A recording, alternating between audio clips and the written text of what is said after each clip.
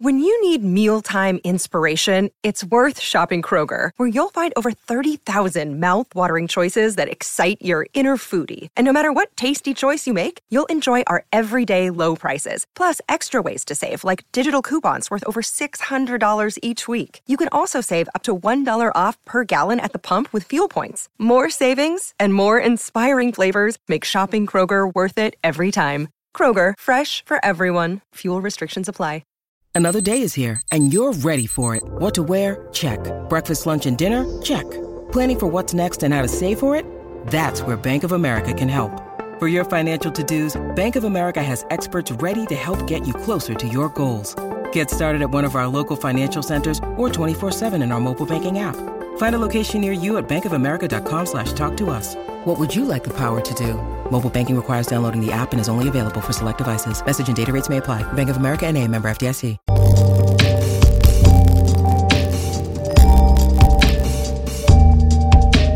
It's fair to say new Edmonton Oilers head coach Ken Hitchcock got a very good taste of the challenge that awaits him as he tries to figure out what he can do to set the struggling team on the right track a week after he took the coaching reins from the fired Todd McLellan. And there's a lot for Hitchcock to do, and he's already started. By double shifting Connor McDavid 5-on-5, by establishing an identity line for Milan Lucic, who continues to suffer through a perplexing scoring drought, Kyle Brodziak and Zach Kassian, by summoning Jesse Puljujarvi from the AHL to get a first-hand look at the struggling third-year winger with a high-test set of hockey tools. With other teams who had gone through a rebuild phase at the same time as these Oilers finally realizing success, like the Toronto Maple Leafs and the Buffalo Sabres, is there anything Hitchcock, the third winningest coach in NHL history, can do to jumpstart flailing Edmonton? I'm Craig Ellingson, and this is the Oil Spills Podcast for Tuesday, November 27th, 2018. I ask Oilers beat writer Rob Tychkowski of the Edmonton Journal and the Edmonton Sun about Hitchcock and the work he's done over the past week while on a 3-game road trip to California, which started with an overtime win in San Jose, continued with a late-game collapse and loss in Anaheim, followed by a mediocre effort and another loss to the last-place Los Angeles Kings. Are we watching a repeat of the sputtering Oilers show we've been watching now, 2016-17 aside, for more than a decade? Is it too much for even Hitchcock to handle?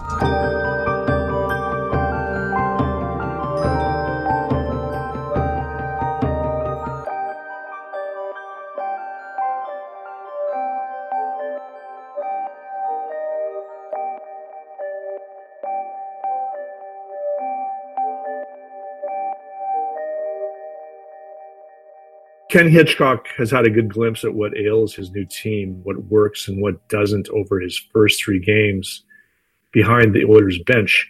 Let's start by talking about how Hitchcock uses Connor McDavid.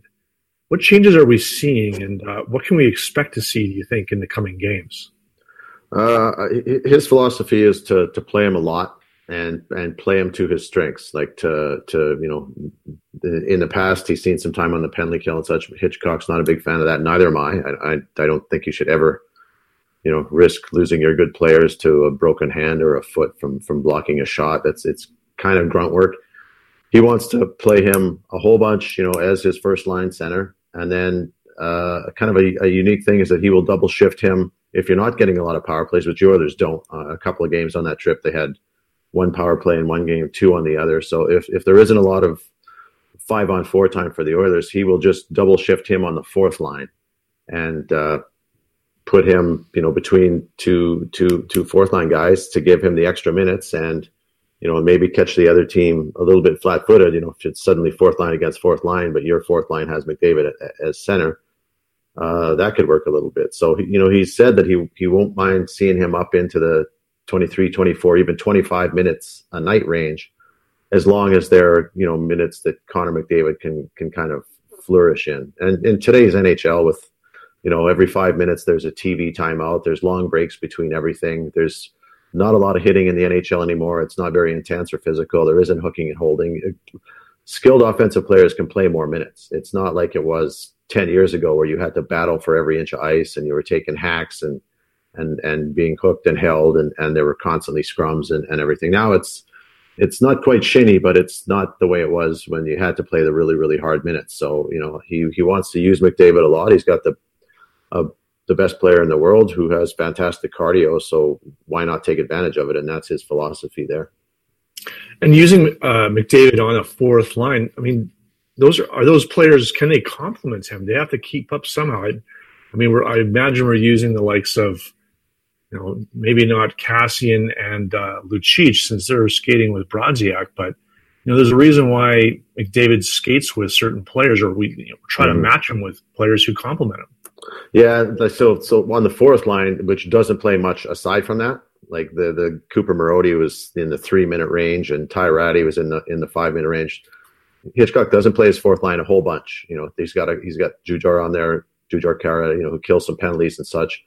But he will try to put, a semi-skilled guy on that line. Like he had Ratty there last game. So when McDavid drops down to the fourth line, it's suddenly McDavid and Ratty, which, in not long ago was Edmonton's first line. So just shows you the state of the team, and the difference between the first and the fourth lines is that slim. But yeah, he'll drop him down there, and he'll have a fourth line guy who can put theoretically has a little bit of an offensive bent to his game. So what is it this time? It's Spooner, so who was just up on the first line last game. So it's not a fourth line in the sense that you've got these kind of muckers and checkers. It's a fourth line that doesn't play a whole bunch except when McDavid is down there double shifting, or one of their guys is on the PK like Jujhar Khaira, or occasionally literally 2 shifts a period where the fourth line goes up by itself as a unit.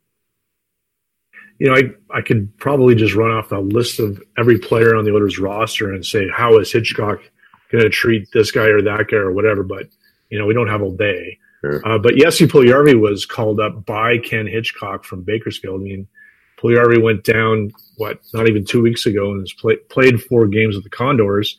And then Ken Hitchcock says, hey, bring him up to play in L.A. And so we got to see him. What's Hitchcock's reasoning to do that? I mean, Puljujarvi was sent down to get time, but clearly, they hired Ken Hitchcock to change a few things and obviously try to get the best out of players, including this guy. Yeah, well, it's funny when he was up here, he was, a lot of times he would skate around, not quite aimlessly, but didn't really seem sure what he was supposed to do.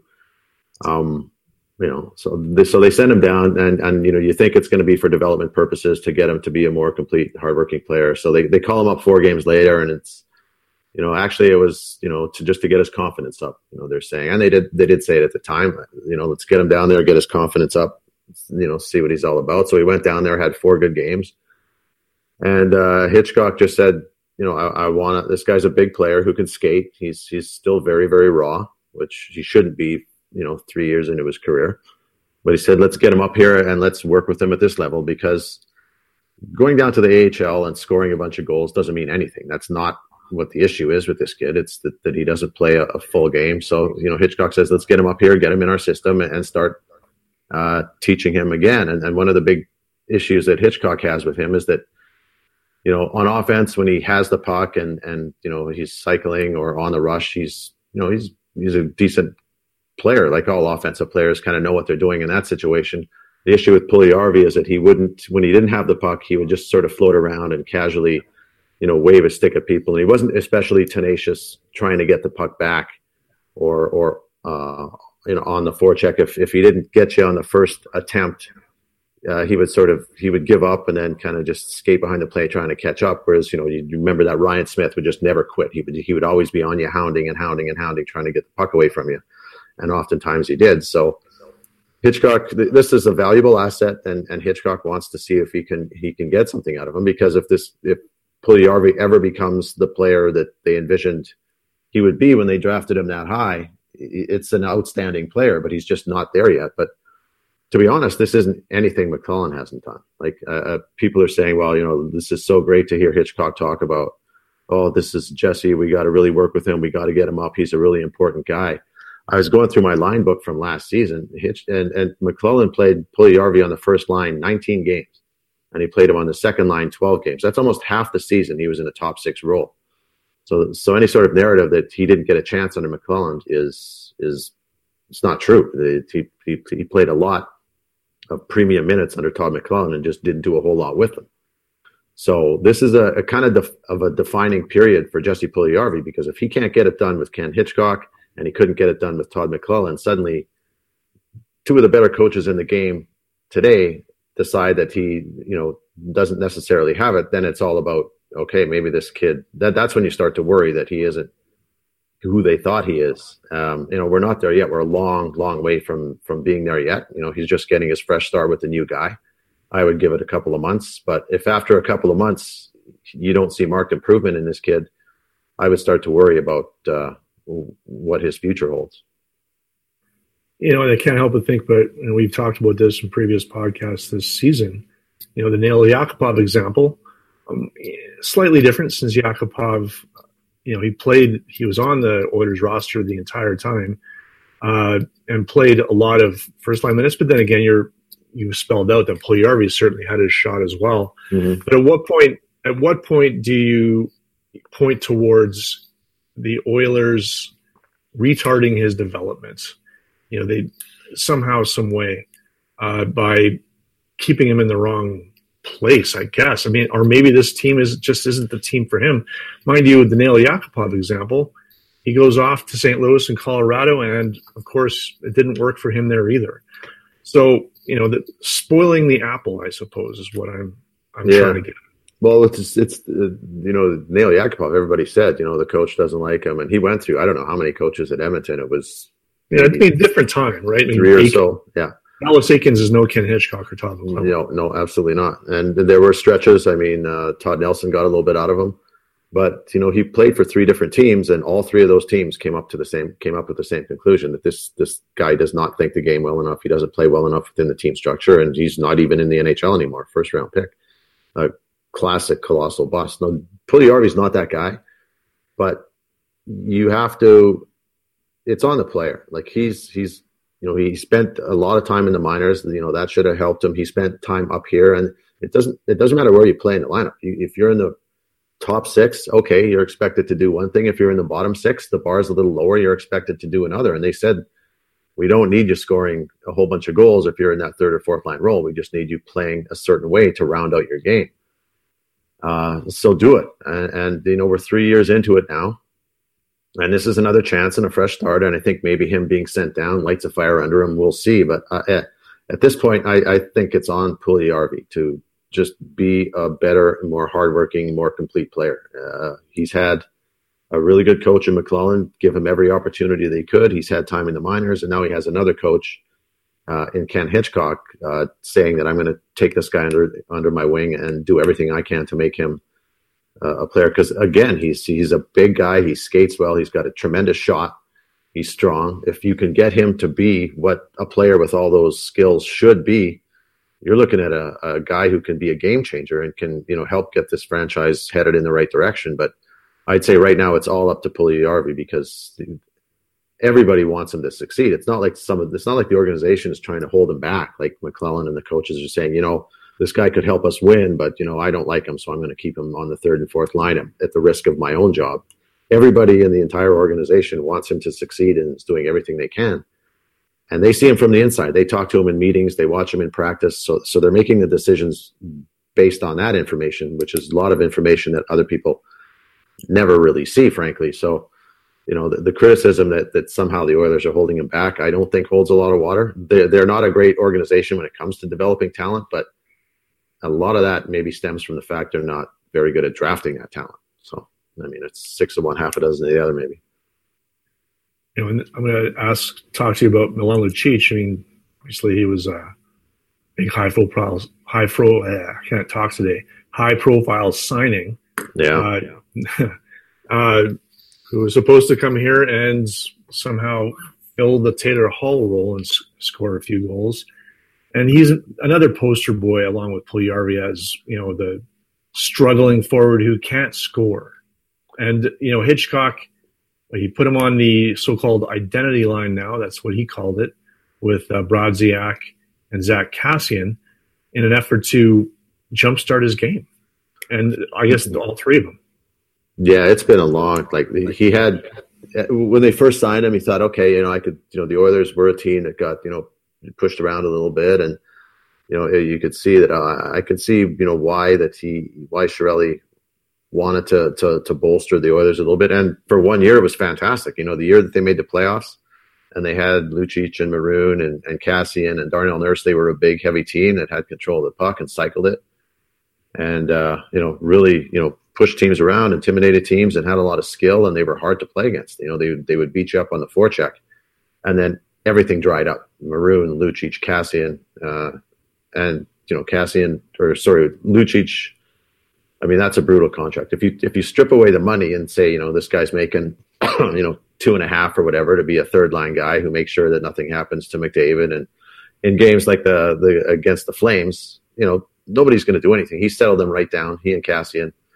Games like that, the Oilers never have to worry about. The fact that he's making 6 is kind of tough, and he's got like 4 or 5 years left on that deal is brutal. But because he's not going to be, if he's not scoring now, how good is he going to be in 3 or 4 years?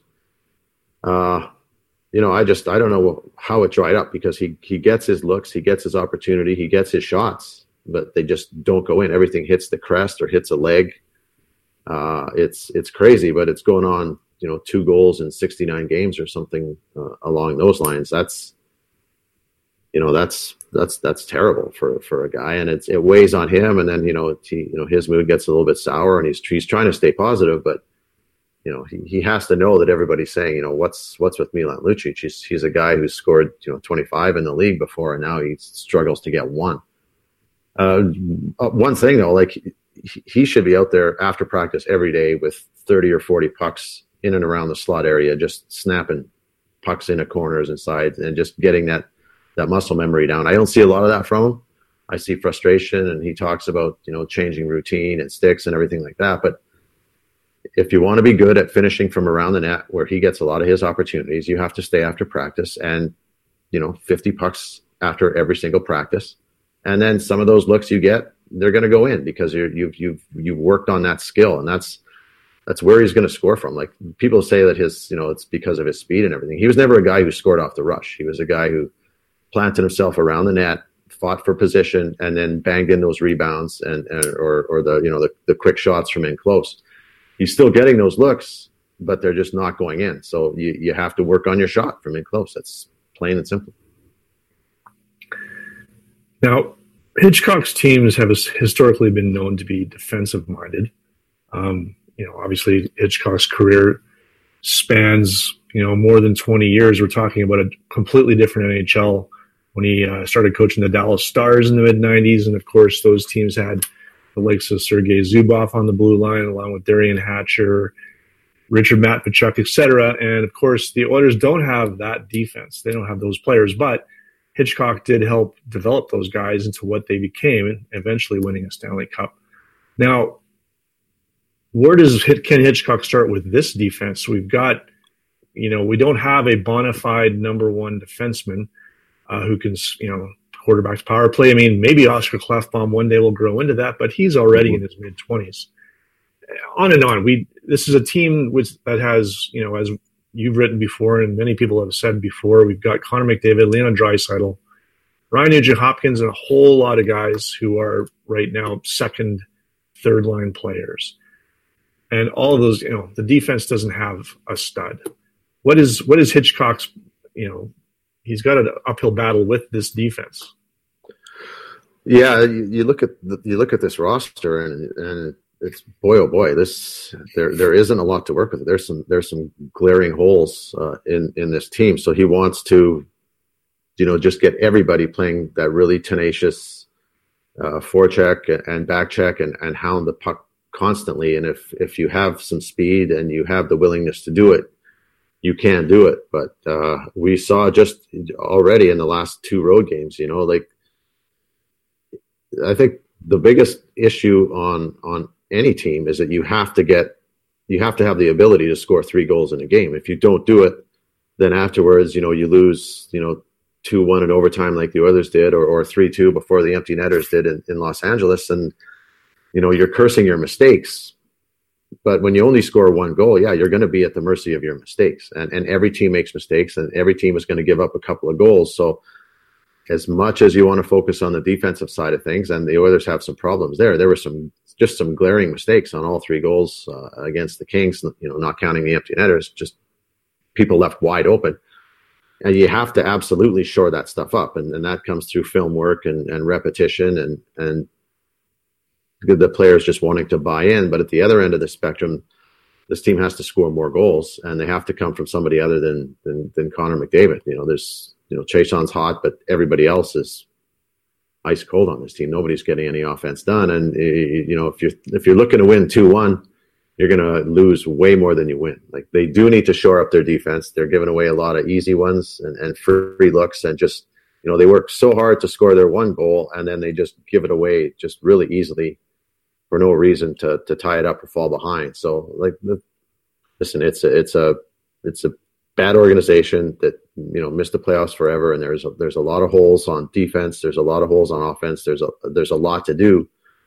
And I said this is a defining moment for Puljujarvi. It's also a defining moment for the Oilers. If you got Todd McLellan in here who can't get this team to go anywhere, and then you bring in Ken Hitchcock and he can't get this team to go anywhere, then what? People are going to be looking at this and saying, oh, okay, there's not a lot of hope for this organization. So, yeah, I think the next couple of months here, seeing which way the Oilers go under the new regime, whether they kind of pull it together and stay in that playoff hunt, or they fall off and become, the Oilers of the last 11 or 12 years. It's going to be really interesting to see that, because if this thing goes south again, it might stay that way for a long time. Yeah, we've been talking this way for years. Yeah, 11 of the last 12 years they missed the Except playoffs. For 2016. I think they finished 28th or lower, 8 of those years. It's just, you look at Buffalo Sabres, where they finished below the Edmonton Oilers heading into that draft lottery that the Oilers won. So the Oilers get Connor McDavid and they get Eichel. And, here they are. They're competing for, fighting for first place in the East, where the Oilers are back in their usual spot. Toronto Maple Leafs were a rebuilding team that was said to be right on par with the Edmonton Oilers at the time. They've left them in the dust. All of these teams have managed to rebuild their organizations very quickly. Well, quickly 3 or 4 years, and they're legitimate and doing what you should do with draft lotteries and scouting and rebuilding. And the Oilers are stuck in the same spot. If they hadn't won the lottery, it would have been catastrophic. I can't imagine where they would be right now, if they would even still be in Edmonton. I don't know if people would be crossing the street to watch that team, but they have to get something going in the right direction, because they're just getting lapped by all these teams that were, down at their level not that long ago.